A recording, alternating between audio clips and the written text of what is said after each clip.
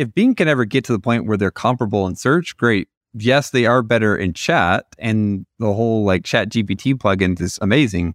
But I can't see until Bing actually gets their stuff together with search that they'll ever actually be competitive. Google is literally saying, hey, we need government intervention like right now. And so you can upload a software of all your new patients, boom. And so instead of saying Tanner in the video, it's now going to say Susan or Betty or Roger. Welcome to another episode of Dental Riffs. I am your co-host, Gary Bird. I am the founder of SMC National, where we help you create, convert, and close more new patients for your dental offices. I am Tanner Applegate, CEO and founder of Unified Dental. We are a SaaS product that helps you centralize all of your amazing, wonderful tools, software tools in one place. So I just have to give a call out though. Don't you guys love like when Gary gets into like automation mode? Like you can tell he's got like the same intonation every time he does it. You started doing it too. I do remember. I copy you. Do. Yep. And so I got right here, Tanner and I just talked, and we have some topics that are going to blow your mind today, and I'm super excited to talk about. So the first one is about how software on your phone, software that they're going to change on your phone, how it might change things for you. And then also we're going to talk about NVIDIA, the origin of AI, and why all these changes are coming with AI and where that came from. And then lastly, how we're using AI to reduce no-shows. So let's talk through that. Let's tackle that first one, Tanner. Google recently, or actually Samsung recently, said that they're talking about removing Google as the default browser on all of their phones. And what that means is less people are going to use Google for search, which means Google makes less money, which I don't really feel bad about because they make a ton of money. But Bing's kind of moving into that place, and they're talking about it. I know you have some comments on that. What are your thoughts on that?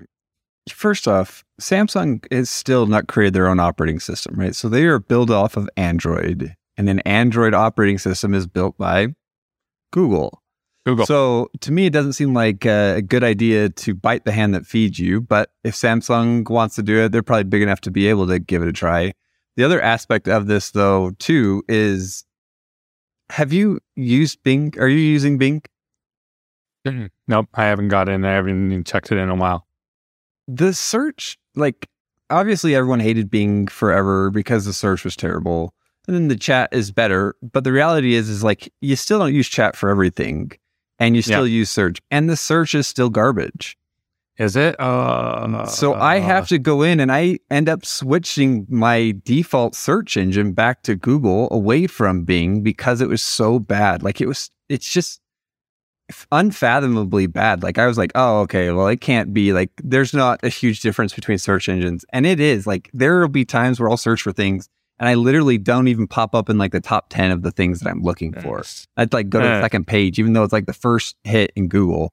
Like, come on, Bing, get your stuff together. So if Bing can ever get to the point where they're comparable in search, great. Yes, they are better in chat, and the whole like Chat GPT plugin is amazing. But I can't see until Bing actually gets their stuff together with search that they'll ever actually be competitive. If I were a Samsung user, it'd make me not be happy with Samsung, so I don't know how long I'd be with Samsung. And B, I would, still would not want to throw my eggs into that basket. Sorry to disrupt the show, but I got something crazy to share with you. We are attempting to connect with all of our listeners. We have thousands of people that listen to this podcast, and we want to meet you in person. We have 4 events coming up, and I want to give you a discount code that you can use for the next week to save $300 off your ticket. The discount code is Gary Bird, and the link is going to be just down below.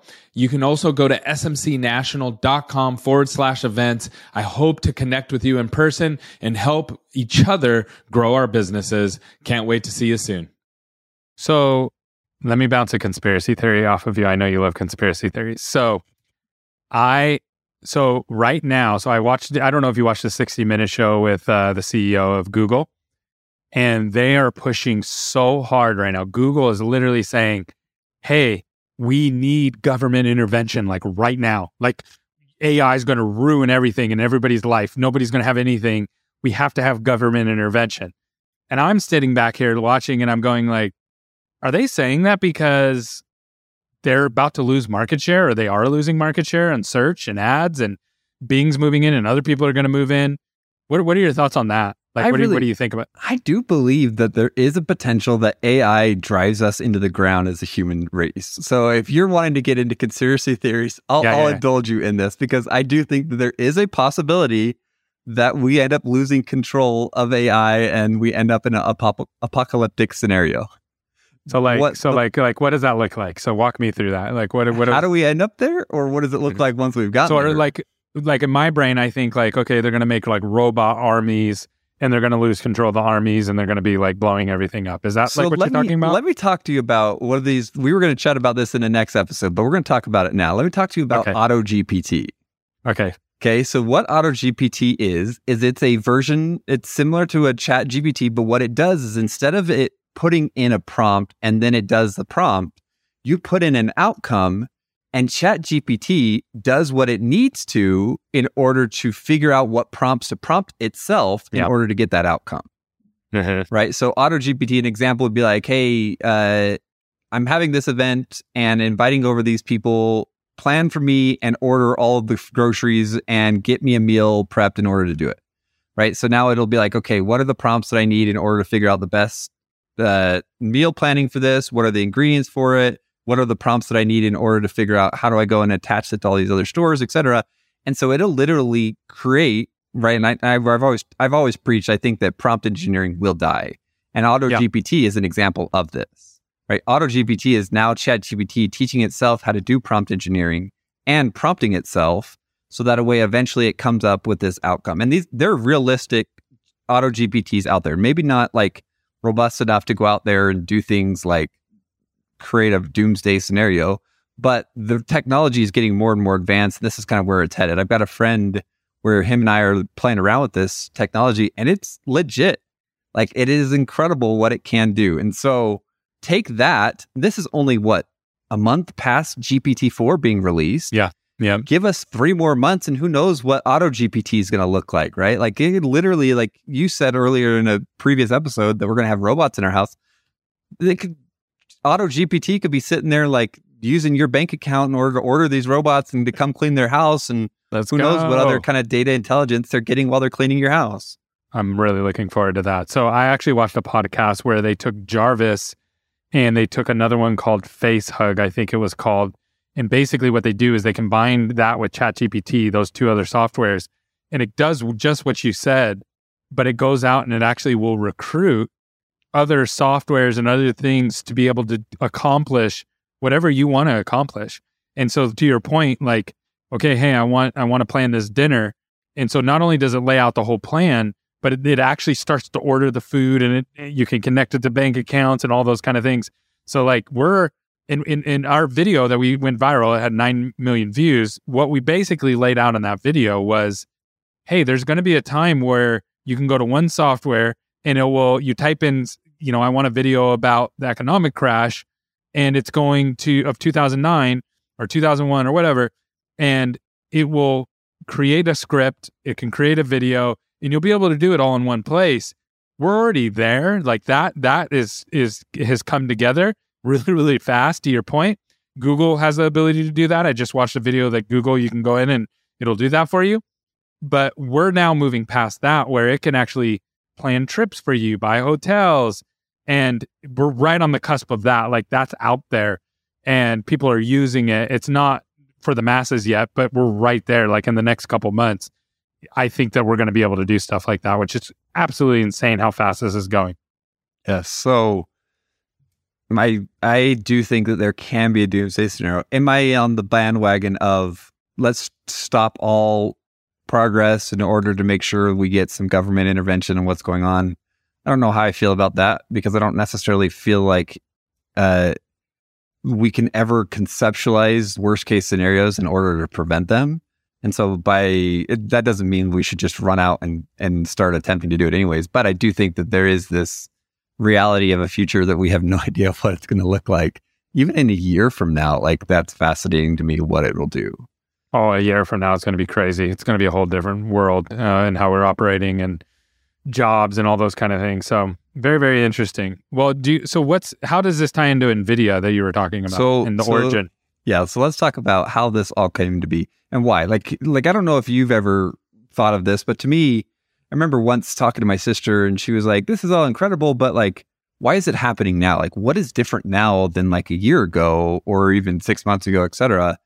And at first I kind of gave her some short answer that honestly was probably more opinion than it was based in fact. But as I've done a lot more, I've been hearing a lot about NVIDIA and how much they are kind of the behind the scenes of all of this, right? So if you look at the technology advancements that are allowed this to happen, like machine learning or the ability to be able to train a model to process a bunch of information to come up with another set of information, that idea has been around for decades, right? And so why now is the fact that NVIDIA has gone in and they took this idea of, hey, we're going to go in and create this type of back-end hardware that will be able to process tens of thousands of different transactions all at once.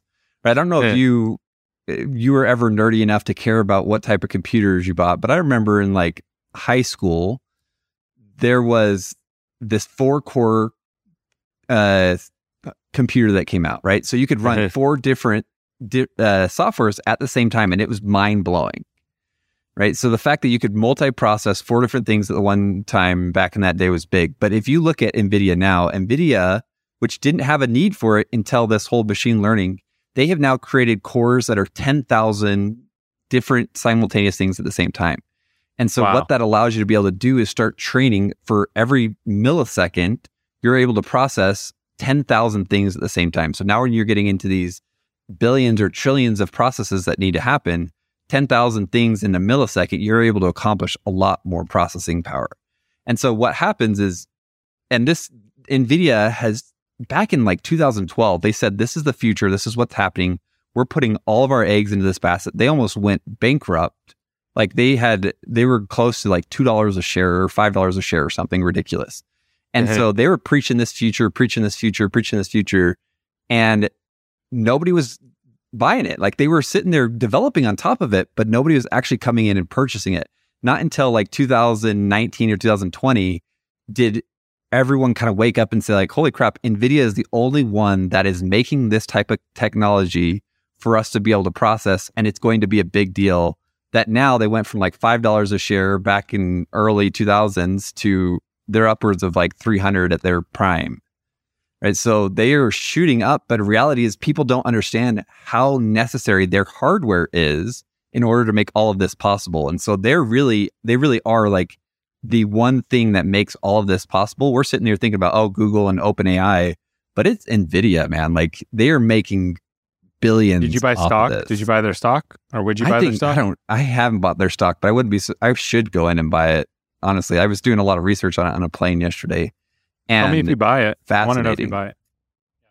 Tell me if you buy it, because I'm. That's very, very interesting. What they're doing though is like NVIDIA is famous for like their graphics cards, right? Like you bought a computer gaming system, you probably had an NVIDIA GPU inside. Well, then it ended up buying a lot during the crypto rush when people are trying to process these crypto. Yeah, I remember that. That's where I know the name. I recognize the name, but I was wondering, like, where do I know that name from? It's from crypto, not from AI. Crypto mining. And then what they did is they said, you know what? Let's create a product specifically for crypto mining. They made it so licensing, you can't use any of this other stuff, and they're just going to charge a lot more for mining. But they're also doing the same thing for AI processing as well. So they have... why can't other people... Is it the chip that they have that's so powerful? Or why can't other people make computers that are... or processors that are as equally as fast? How do they corner the market? It's because of the fact that they bring in together their hardware as well as their software layers on top. Right? And it's exclusive with their hardware, right? You can't use their software if you're not on their hardware. And so the fact that they bring all of this together in a central unit that is all talking the same language makes it so much more better than everyone else. Got it. Okay. That makes sense. That's really cool. It's fascinating. So that's pay like attention the origin. to NVIDIA because they're quiet. Tanner said move all of your 401k move all your into Bitcoin into NVIDIA. That's perfect. And you'll be set. You don't even have to worry about anything. That's financial advice. All right. Well, you've heard the saying of like, don't don't go and be a gold miner. Be the one that sells pickaxes to gold miners. 100%. That is exactly what NVIDIA is doing. Yeah. A lot of the AI softwares will not make money. Like they're open. That's why they're open source. ChatGPT is open source. You can just go use it and build a business on top of it and either pay little or next to nothing for it. And then the reason they did that is because they knew they're not going to be able to protect it. But this kind of stuff you can protect, and people can't take it. And it's going to be it might be a long time before somebody else figures out how to make or remake what they've already done. So fascinating stuff. So you want to jump into the next topic about no-show rate and how to reduce that with AI? I'm fascinated to hear what you're doing. Okay, cool. So first thing, I just did a podcast with our director of marketing, Jack, and he's been working on this because this is a huge problem. Everybody's dealing with same-day cancellation. So I'm going to give you a chat GPT prompt to help you. And this was really, really cool what he did. So it's long, okay? So if you want this, you can message me on IG and Doug Gary Bird, and I'll shoot it to you. But here it is. I run the marketing for a dental practice that specializes in and put whatever kind of dentistry you do. We're having an issue with new patients scheduling their consults, but no showing at an alarming rate. Go into depth into different ways we can get 80% of our scheduled consults to show. And you can put it whatever, 80, 90, 100%, whatever. Give different ideas about every step of the funnel, from lead generation to the confirmation process, about what we could do to get patients to show up. List the things that are common and well-established best practices, but also name the overlooked areas or areas that aren't commonly addressed when it comes to getting patients to show. And be as detailed with all and as many ideas and nuances as possible. So he did this, and it just ripped off so many different ideas. Now, some of them are just regular stuff that you need to think through, right? And stuff that would pop into your brain instantly. But there were so many things that we often gloss over. And so what he did is then he built a playbook out of this, and he just started going through with the offices and saying, okay, let's just go through each of these. What are we doing for this? What are we doing for this? And to be honest with you, Tanner, a lot of it was just glossed over. So a lot of it was just, they just stopped thinking about it, and and just little things. And so having that very detailed chat GPT prompt really helped create a playbook in 10 seconds to be able to get that result. So that's number one. Number two is we're using a software for a dental office, and I'm using it as well, called Tavius. It's Tavius.ai. And what they do is you go in and you film one video. And so let's say it's a doctor. So you go to the doctor and you film one video with the doctor, and the video is like, hey, my name is Dr. Gary, and we're super excited to have you in the practice, Tanner. Just so you know, this is how the first visit's going to go. Please make sure you get there a couple minutes early so you can finish any paperwork or insurance. And if you have any questions, you can reach out to us this way. Thanks so much. We really look forward to seeing you soon. Right? So you film that one video.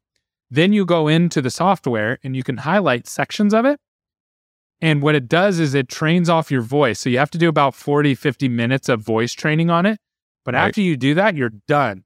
Then I can send that video, my team, my front desk, or somebody else, or a software, can send that video to every single patient or every new patient that's going to come in, and it will change out the name or any other section that I want to change it to.